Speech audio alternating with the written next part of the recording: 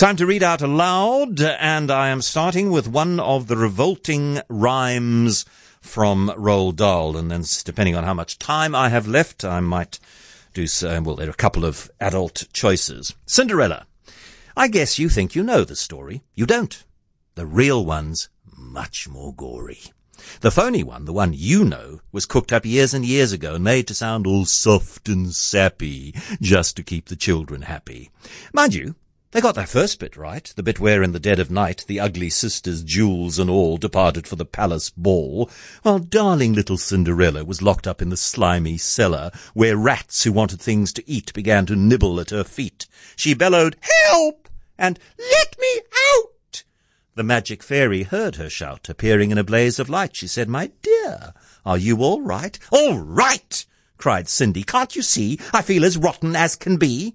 She beat her fist against the wall and shouted, "Get me to the ball! There's a disco at the palace. The rest have gone and I am jealous. I want a dress, I want a coach, and earrings and a diamond brooch, and silver slippers, 2 of those, and lovely nylon pantyhose. Done up like that, I'll guarantee the handsome prince will fall for me." The fairy said, hang on a tick. She gave her wand a mighty flick. And quickly, in no time at all, Cindy was at the palace ball. It made the ugly sisters wince to see her dancing with the prince. She held him very tight and pressed herself against his manly chest. The prince himself was turned to pulp, and all he could do was gasp and gulp. Then midnight struck. She shouted, "Heck! I've got to run to save my neck!" The prince cried, "No, alas, alack!" He grabbed her dress to hold her back. As Cindy shouted, "Let me go!" the dress was ripped from head to toe. She ran out in her underwear and lost one slipper on the stair. The prince was on it like a dart. He pressed it to its pounding heart. "The girl this slipper fits," he cried, "tomorrow morn shall be my bride. I'll visit every house in town until I've tracked the maiden down." Then, rather carelessly, I fear, he placed it on a crate of beer.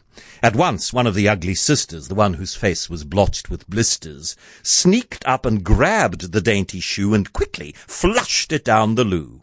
Then in its place she calmly put the slipper from her own left foot. Aha, you see, the plot grows thicker and Cindy's luck starts looking sicker.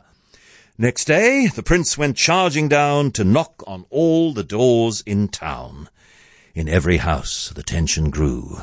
Who was the owner of the shoe? The shoe was long and very wide. A normal foot got lost inside. Also, it smelled a wee bit icky. The owner's feet were hot and sticky.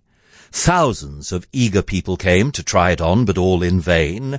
Now came the ugly sisters go. One tried it on. The prince screamed, "No!" But she screamed, "Yes, it fits! Whoopee! Now you've got to marry me!" The prince went white from ear to ear. He muttered, "Oh, let's get out of here." "Oh, no, you don't. You've made a vow. There's no way you can back out now." "Off with her head!" the prince roared back. They chopped it off with one big whack. This pleased the prince. He smiled and said, "She's prettier without her head." Then up came sister number 2, who yelled, "Now I will try the shoe." "Try this instead," the prince yelled back. He swung his trusty sword and smack! Her head went crashing to the ground. It bounced a bit and rolled around. In the kitchen, peeling spuds, Cinderella heard the thuds of bouncing heads upon the floor and poked her own head round the door. "What's all the racket?" Cindy cried. "Mind your own biz," the prince replied. Poor Cindy's heart was torn to shreds. "My prince," she thought, "he chops off heads. How could I marry anyone who does that sort of thing for fun?" The prince cried, "Who's this dirty slut? Off with her nut! Off with her nut!" Just then, all in a blaze of light, the magic fairy hove in sight. Her magic wand went swoosh and swish. "Cindy," she cried, "come make a wish. Wish anything and have no doubt that I will make it come about." Cindy answered, Oh, kind fairy, this time I shall be more wary. No more princes, no more money.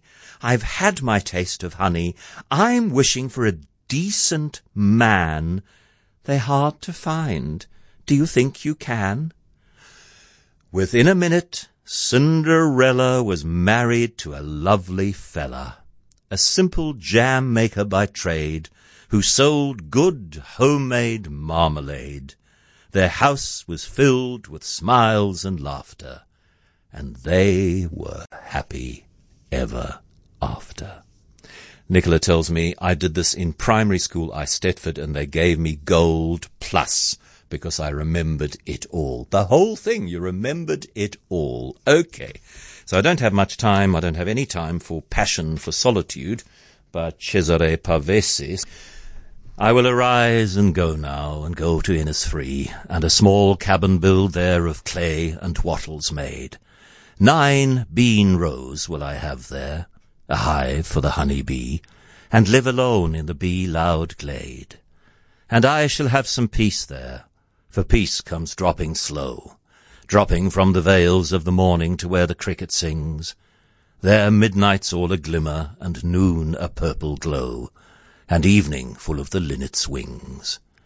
I will arise and go now, for always night and day I hear lake water lapping with low sounds by the shore, while I stand on the roadway or on the pavement's grey. I hear it in the deep heart's core. The Lake Isle of Innisfree by William Butler Yeats.